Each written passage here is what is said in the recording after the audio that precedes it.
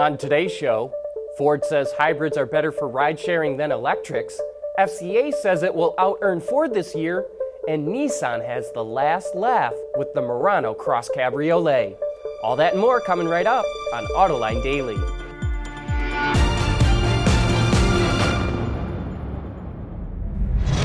This is Autoline Daily, the voice of the automotive industry.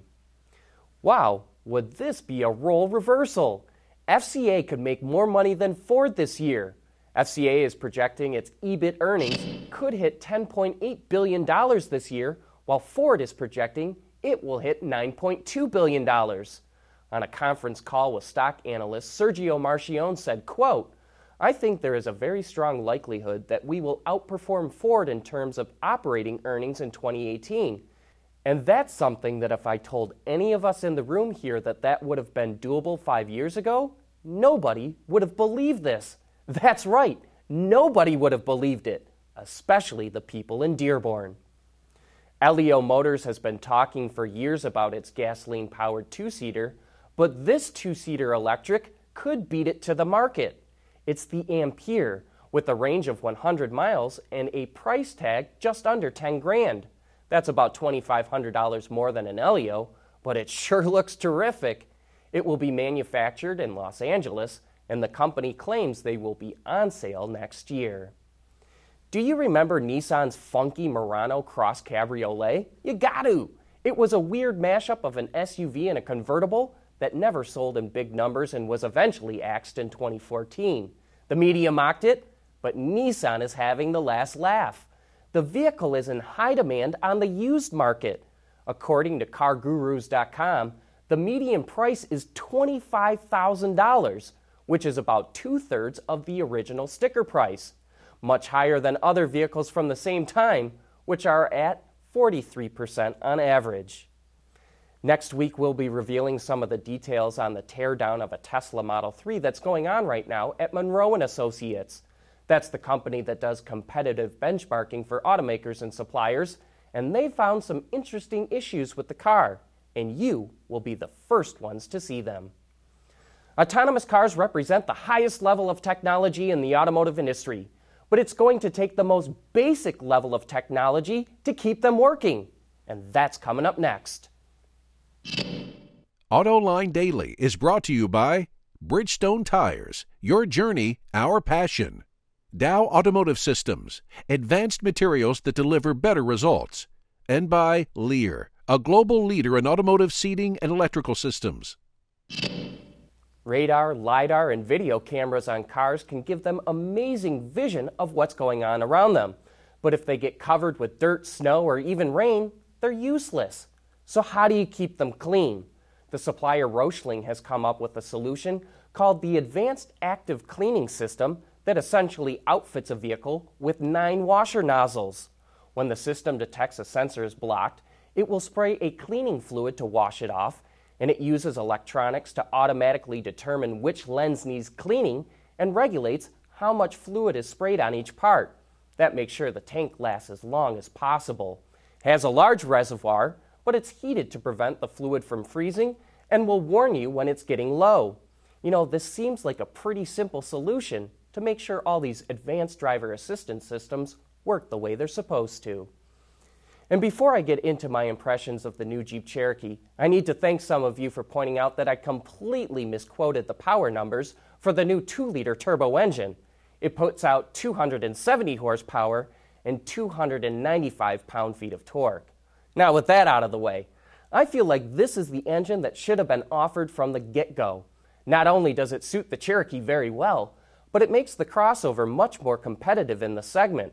It's now the top-of-the-line choice in powertrain, but only carries a $500 premium over the V6. The big difference between the two engines is that the Turbo 4 puts out 56 more pound-feet of torque, and the V6 can tow 500 pounds more than the 4-cylinder turbo. Speaking of weight, the Cherokee went on a bit of a diet and dropped 150 pounds. Things like an aluminum hood and a composite liftgate helped contribute to the savings. The suspension was also retuned in part because of the lightweighting efforts. So you now have a better riding vehicle with an engine that really suits it.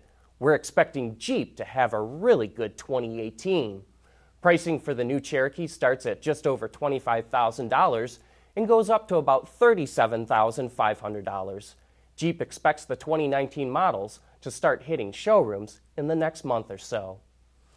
When it comes to autonomous ride-sharing, what's better, pure electric cars or hybrids? Ford has some strong opinions on it, and that's coming up next. At Bridgestone, our engineers want to help make sure you're not stuck on the side of the road. Our revolutionary Drive Guard tires are engineered to take a puncture and drive up to 50 miles. Ready to go. Watch our latest Archer demo at BridgestoneTire.com. Both GM and Ford are developing autonomous vehicles for ride-sharing, but their strategies are a bit different. GM is going to use the all-electric Chevrolet Bolt for its fleet, while Ford is going the hybrid route. On Autoline this week, we're joined by Hau Tai-Tang, the head of product development and purchasing at Ford, and he explains why Ford believes hybrids make much more sense for autonomous vehicles. We think there are two different things. For us, one of the opportunities we see with autonomous vehicles is initially they're going to be quite expensive because of the upfront investment and the technology that's in each vehicle, so having really high levels of utilization will be really important. And so for us, it wouldn't make sense to have that very valuable asset being down to be charging. So that's why we think a hybrid power pack gives us the best of both worlds. It still allows you to have some element of zero emissions driving. You can still be very fuel efficient, but at the same time have very high uptime. So that's the way we're looking at it. The other thing to keep in mind is the processing power, the computing power right now in the sensor suite is very energy intensive. So that will draw away from the driving range of the vehicle. And of course, like anything, we look forward. Jim Hackett's really good about encouraging us to think about how technology is going to change, but you have to recognize the team that's doing the development right now, the Ford team, the Argo AI team, we have to use the sensor suite that's available in the marketplace today. And with that sensor suite, and you look at the power consumption, it's not compatible, in our opinion, with a full battery electric vehicle. For a deeper dive into product development at Ford, you can watch that entire discussion right now on our website, Autoline.tv, or you can find it on our YouTube channel. That's it for today. Thanks for watching, and have a great weekend.